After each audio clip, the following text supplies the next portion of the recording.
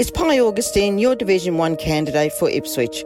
My plan is for a community that is vibrant and attracts world investment, a community that is connected with the state-of-the-art transport system, a community that cares for our people and environment at a time of need. Division 1 needs a councillor that has the energy and motivation to get things done, a community champion. Find out more about me on my Facebook page, Pi Augustine for Division 1. This ad was approved by Pi Augustine candidate. Ipswich deserves strong and stable leadership you know you can trust. I'm Mayor Teresa Harding, and as your Mayor, Ipswich is once again a city that businesses are proud to invest in and families love to call home.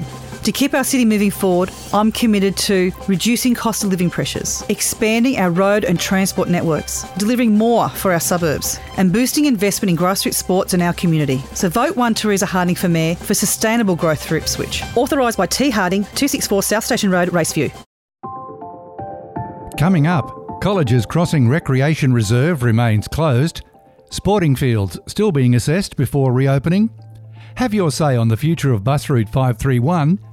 Ipswich to Springfield Central Public Transport Corridor tops Council's election wish list. And Ipswich Jets score big with USQ. It's Saturday, March 19, 2022, and I'm Alan Roebuck. Welcome to Ipswich Today, which acknowledges the traditional custodians of the land on which it is produced and pays respects to elders past, present and emerging. This podcast is supported by Kinetics, people-powered web hosting trusted by Australian businesses since 1999.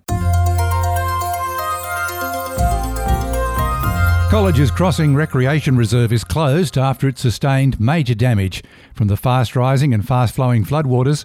Based on what happened after 2011, it'll be a very long time before the reserve is fully restored. Apart from the major damage to the Riverside Park, one very sad aspect of the flooding was the total destruction of the cafe. This is made even more perplexing because the cafe is on wheels and designed to be towed to higher ground when under threat of flooding. This has happened in previous floods. Why this didn't happen for this flood is yet to be explained. Operators of the cafe announced on Facebook that Council has made the decision to demolish the cafe where it currently lies on its side. Mike Darcy and his team have done a fantastic job operating this cafe for more than a decade. Many loyal customers and visitors will be hoping a replacement cafe will eventually be built in its place. Still on the flood cleanup, sporting fields and facilities throughout Ipswich are being inspected and assessed by a team of engineers, electricians, parks officers and asset managers after the recent rain and the flood left many of them damaged. There's a lot for Council to check out, including courts, tracks, lighting, clubhouses and change rooms. The state government released funding support for eligible not-for-profit clubs and organisations, including the Level 1 Sport and Recreation Disaster Recovery Program of $5,000 and Extraordinary Disaster Assistance Recovery Grants of $50,000. Check the show notes for links to more details on these funding options.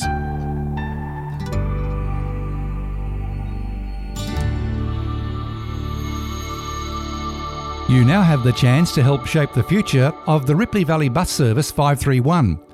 Member for Ipswich Jennifer Howard said feedback on the region's public transport could be submitted online to assist TransLink in planning service improvements later this year and into the future. Linking local bus and rail services, Route 531 was launched in 2019 and provides connections between Springfield Central Station and Orion Shopping Centre through to Yamanto via Ripley Valley.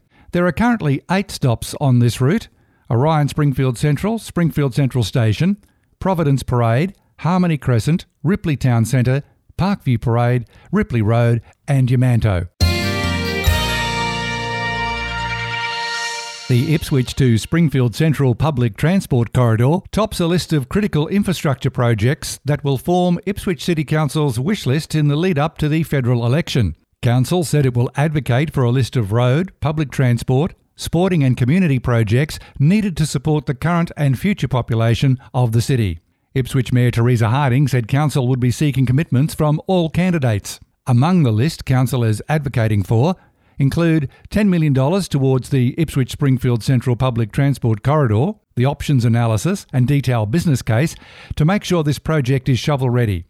$2.5 million for an Ipswich Central Second River Crossing, it's known as the Norman Street Bridge, and its business case, and $2.5 million towards the North Ipswich Sport and Entertainment Precinct investigations.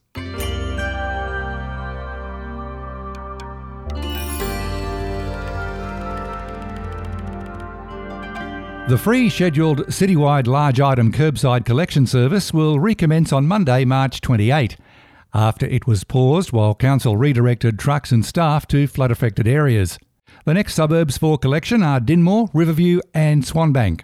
The postponed suburbs of Flinders View, Yamanto, Basin Pocket, Blackstone, East Ipswich, Eastern Heights, Ipswich West and Ipswich, Beval, Newtown, North Beval, Silkstone and Raceview will be rescheduled in June and July. The University of Southern Queensland has teamed up with Ipswich Jets for another season, with hopes of taking the club to new heights in 2022. Backed by Jets head of football and head coach of the senior rugby league side, Ben Cross, the university will lead the club's newly formed high performance unit for the 2022 Queensland Rugby League and Netball Queensland competitions. According to USQ, the move will benefit the Jets stable of players and coaches, with the club providing opportunities for the university's students to gain industry insights, internships and networks. Ipswich Jets celebrate their 40th anniversary in 2022, and club CEO Richard Hughes said the partnership would help take the club into an exciting new era.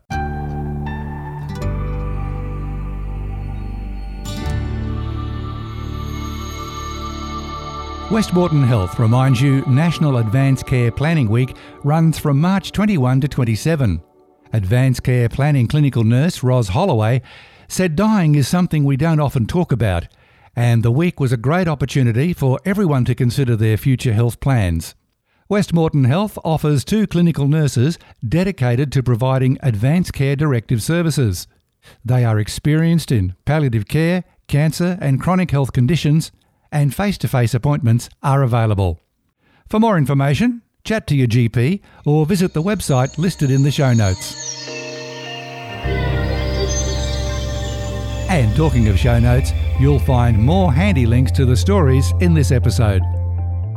Ipswich Today is supported by Kinetics, people-powered web hosting trusted by Australian businesses since 1999. This podcast is also listener-supported. Please make a once-only gift or regular donation to help keep it online. Just go to ipswichtoday.com.au and click the donate button on the homepage to make a payment through PayPal. Follow and stream this podcast from your favourite app, including iHeartRadio and Amazon Music Podcasts, or play Ipswich Today from smart speakers. Music is supplied by Purple Planet Music. This is Alan Roebuck. Thank you for listening.